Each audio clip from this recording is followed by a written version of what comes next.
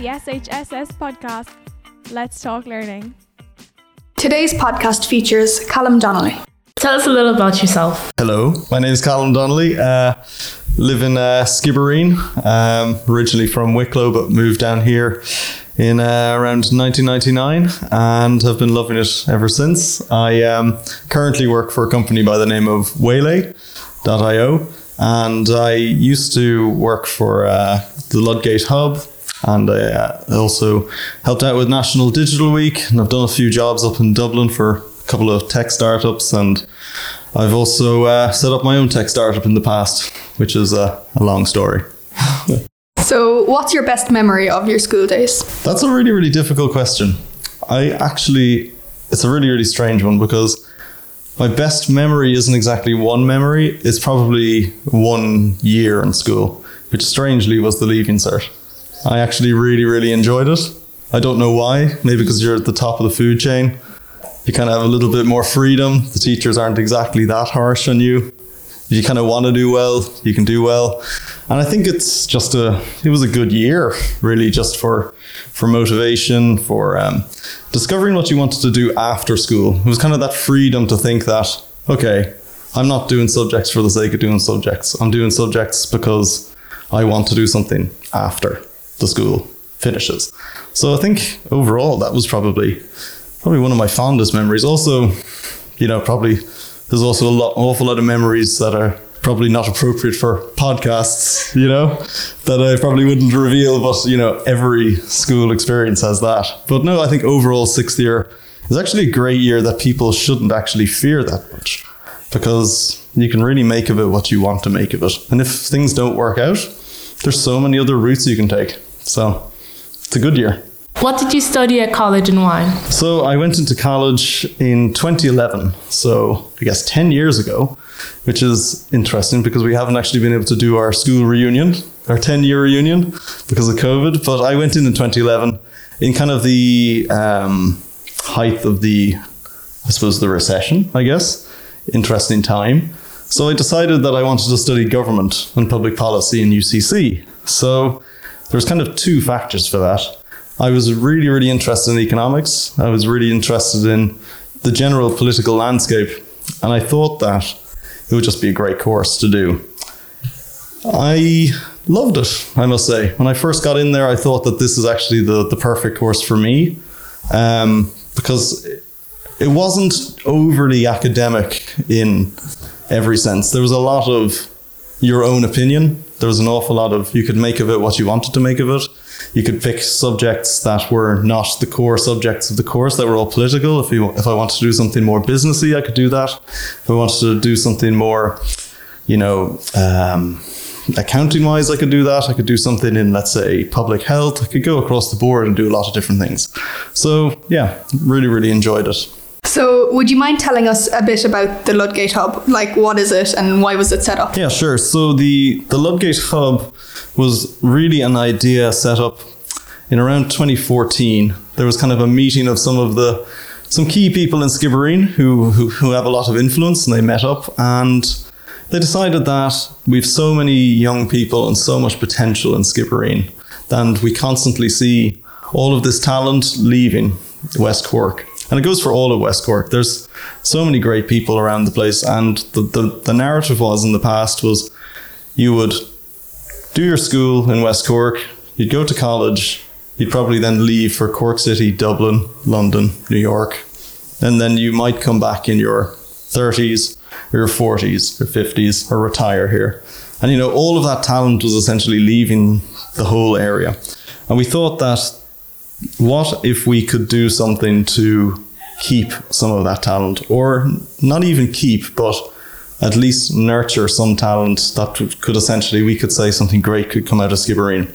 And we had a lot of really, really good companies such as Spearline already working in the town, and we had a lot of people like John Field and Sean O'Driscoll, Dee Forbes, Oliver Farrell, Leonard Donnelly, and David Putnam as well. I'm going to be, if I forget a name, I'm in trouble there. So you might want to edit that out. But no, there was just such a fantastic array of people that basically wanted to help. And it was all about how do we foster a digital economy in Skibbereen? Because previously, maybe Skibbereen might have been reliant upon retail, because it's a market town. It might have been reliant upon farming. It might have been over-reliant upon tourism. And we thought that why not try to create a place where startups could come and be formed? So that way, if there was the next kind of economic impact that would hit the country, that maybe the digital edge might be able to compensate for it. And I guess in a weird way, I guess that it kind of was proven during COVID, because we had already brought or retained or attracted so many people to Skibbereen to work remotely. We'd helped put down the infrastructure, the broadband, the remote working facilities, that when COVID did hit and tourism did kind of take a plunge, at least there were a lot of people around the place working remotely, working for technology companies, working for themselves, starting their own businesses, or even if they couldn't actually travel to their place of work in the city or anywhere else, at least they had the Ludgate Hub to have the broadband connectivity to actually be able to do their job properly. So it was I think it's kind of been proven that it was a good thing. What was National Digital Week and what was your role? National Digital Week, yeah, that was a big one. That was back in 2015 and 2016. That kind of came out of a discussion, sitting around a table kind of like this and saying, what can we do to promote West Cork and what can we do to promote the Ludgate Hub? And it was essentially a bringing together of the top minds in the technology sector and trying to get them to come all the way down to Skibbereen to essentially do a conference and meet a lot of people. And then we wanted to invite as many people as we could to the event. And essentially, it was a rebranding of Skibbereen to say that we're building this hub, the Ludgate Hub in Skibbereen. It's going to be Ireland's first rural digital hub. And that National Digital Week was the showcasing event to say that this small town in West Cork can compete with any other large tech event or any other city or any other whatever, that we are here. And this is essentially putting our flag down, claiming our territory, saying that if you want to do something innovative and not be in a city or not be in the usual environment, why not consider Skibbereen? So yeah, National Digital Week happened in 2015. We were absolutely blown away by how many people actually turned up to the event. I think in the first year we had maybe 1,000 people over the 3-4 days. And then we had nighttime events too, which we didn't count because that was just too much fun. And then 2016, we had about 1,600 people over the few days. And we were really, really amazed with the level of sponsorship that we were able to actually attract, because the companies that we went out to say, would you like to sponsor our event, were kind of intrigued, because usually they get pitched sponsorship from, let's say, a big tech event in a city where it could be kind of same old, meet the same people. But this one was completely different. They were going to be putting their money and their investment and their time into sponsoring something that was so unique and was a really, really good thing to do for the whole area. And it was kind of a good message for all of rural Ireland to kind of say that it's not just cities, small towns, villages, all around the country can essentially become these kind of digital leaders. Ireland's a small country, we can definitely do it if we put our mind to it. That was kind of the message. And do you think things like the National Digital Week and the Ludgate Hub have encouraged people from all over Ireland to move to West Cork? I think it's most definitely a contributing factor. I think that given people, the fact that we put down the infrastructure and we put down the desk space and we put down this lovely, nice office to work in, definitely gives people an option if they're looking on the websites or the rental property websites or the property websites to say, oh, look, I can get this lovely house, but I can also work in this top-class office because I'm used to working in a top-class office in wherever. It definitely does help. And I think that as the more marketing that you could have done to basically keep keep Skibbereen and West Cork in the national media, on the radio, maybe on the TV, and getting politicians talking about it, influential people in technology talking about it, the more that you can get people talking about Skibbereen, the more it's going to go into people's head as an associated thought. So when you think of, oh, I need to go on holidays somewhere, but I also need to work, they're going to think, oh, West Cork is beautiful, but I can also work. And then I think once they experience that ability to work and live down here, that they might actually consider moving down here, which benefits everyone, because more people in the area, more of the rural schools get more populated. And generally it's an attraction of talent and new people, new ways of thinking, things like that. You know, you don't want to live in a stale environment. You need to have new people coming in all the time to keep it dynamic. And that way, with new people coming in the whole time, there's more of a chance that good companies will be started. Because if you're starting a company with the same old people sitting around a table, I mean, you might be great friends or something like that, but you're not really going to have any type of unique view. So if you bring kind of a randomer into the room, you know, you're going to have a much better opportunity to look at the undiscovered opportunities and the experiences that they might have. So I think overall, bringing more people down, getting people mixing together, is going to start some great companies and a lot more people. There's going to be a lot more success for the whole country if they can replicate that across the board. What motivated you to set up ParrotScribe? Well, I had been working with so many companies, trying to sell them the startup dream and having the startup office and this work-life balance living down in West Cork, that I kind of just got the kind of the buzz that I need to start a company now. I can't be telling people to start a company down in West Cork without actually having any experience of starting a company. And I also had a terrible experience in meetings. So the kind of the motivating factor for starting ParrotScribe was that I used to jump on so many phone calls and I would be talking away and taking down notes and I couldn't read my handwriting. Okay? So if I had like 10 calls, I'd have like 10 pages of notes. And then people would ask me for a follow-up email as to what the hell happened on the phone calls. And I wouldn't be able to tell them. I'd have to rack my brain for a long time thinking, what the hell did I say to that person? What am I supposed to do? And I get things mixed up. And I just decided that, wait a second, I can use voice recognition technology to basically take my notes for me. And the whole idea, the initial step of the idea was that I would try to summarize phone calls into brief bits of information that I could copy and paste and stick into emails. So that was the initial motivating factor that first of all, I wanted to experience building a startup. And secondly, I had a real problem with my own work life where I couldn't actually manage responding to people. And then after that, I guess it just kind of actually became a reality. I started to go out pitching the idea. I started to look to raise money from investors, from the likes of, and then talking to the likes of Enterprise Ireland, the local enterprise office, trying to get my company on the map, and then trying to find someone to help me build it because I couldn't build it all myself. And finding companies that might be partners in it. So that was kind of why I kind of started ParrotScribe and where it kind of started to go.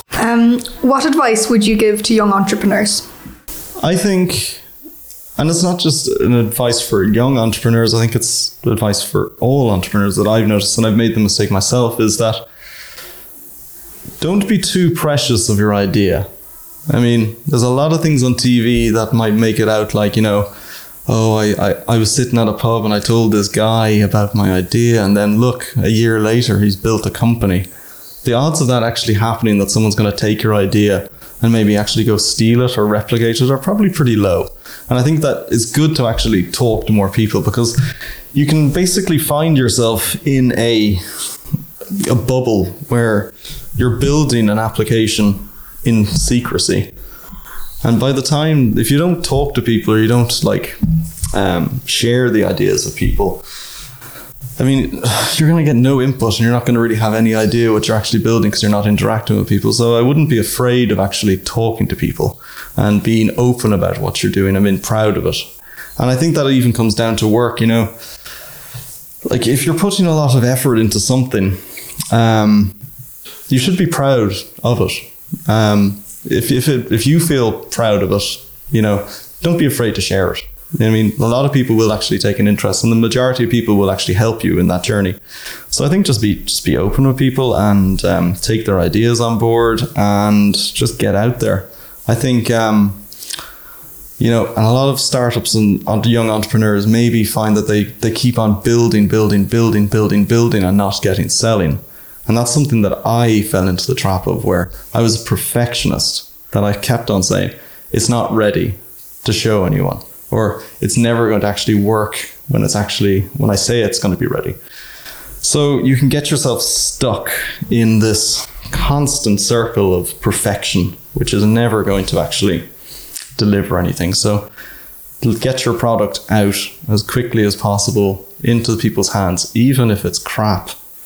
Get it out. Because I think the founder of LinkedIn said that if you're happy with, like, it's a quote from him, so he said, if you're happy with your product, you've already missed the boat, because essentially the opportunity is probably gone by the time you've perfected it.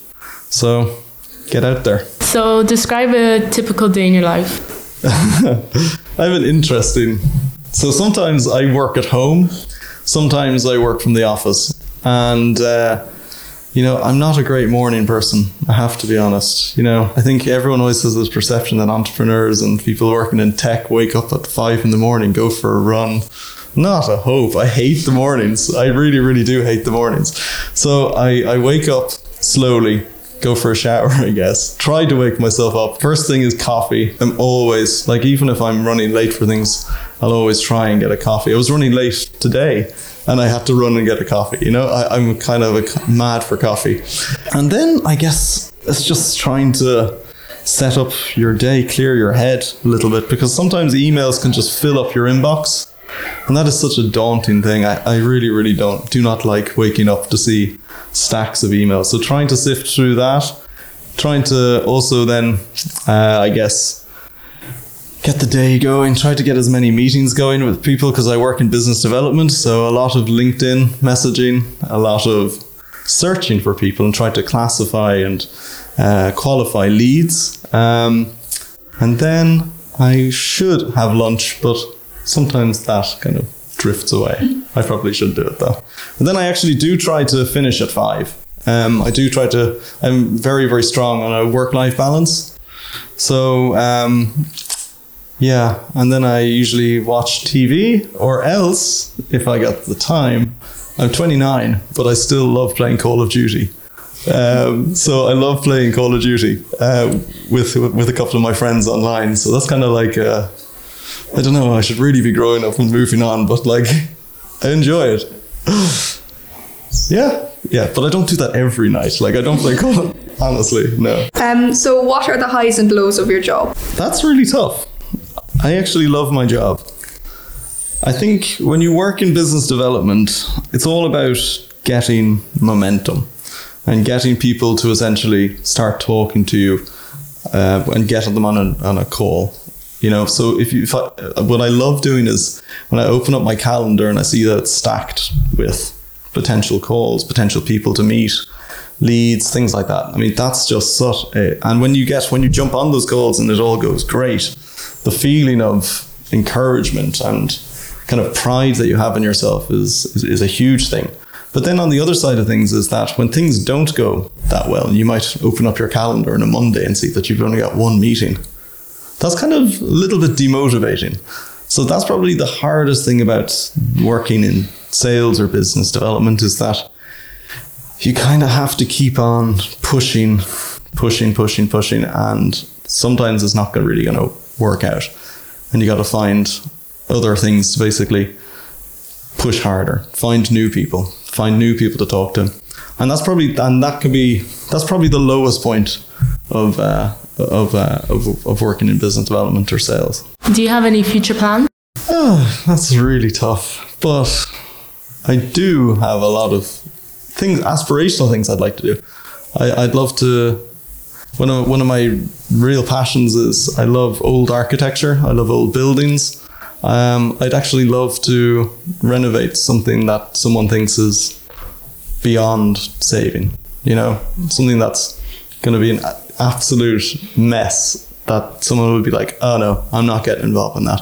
I love seeing old things and seeing the value that's behind the clutter, what's behind the mold, what's behind the broken glass, what's behind the crumbling veneer. I love that. So like in the future, I'd love to find an absolute gem of a property to slowly do up properly. And I also love cars.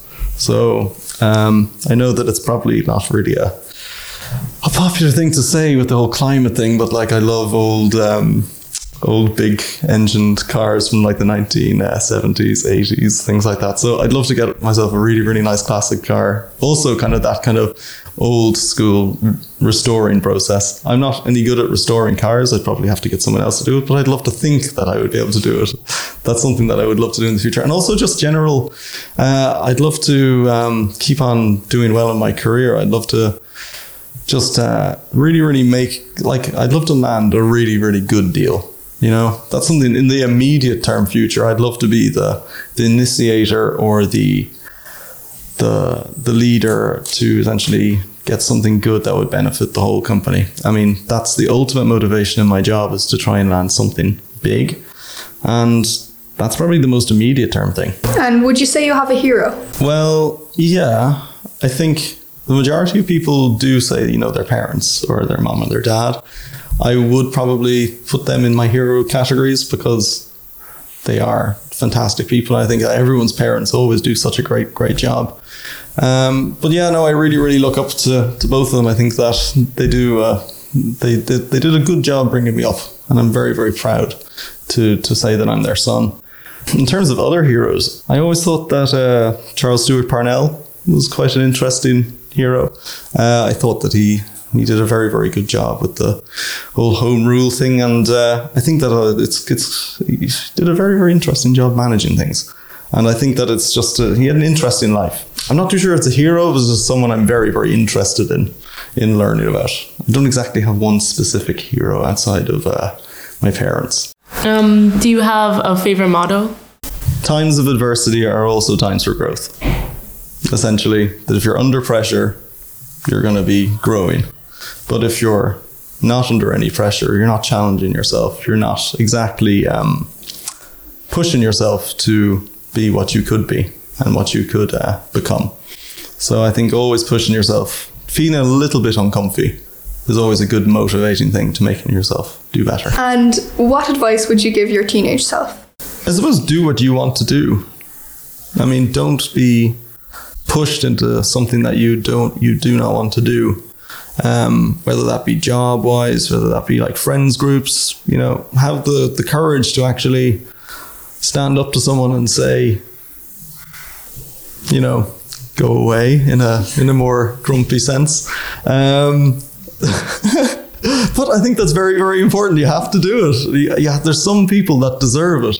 And I think some young people, and myself even, you know, you get dragged along by certain people that you think are your friends or your mentors or your people you actually trust. But then when you start to see something, if you start to feel that they're not giving you the respect that you give them, I think that you need to be, I would say to myself as a younger person, this is even not that long ago, I would say, is to actually have the courage to say, no, over with this. You can go your way, I'm going my way. You know, I can do this by myself, I don't need you. So I think that to be able to have the ability to say to someone that you're not happy is really, really important. So thank you so much for coming in today. It was lovely talking to you. We had a great time, and best of luck in the future. Thank you for having me. Very, very much enjoyed the conversation.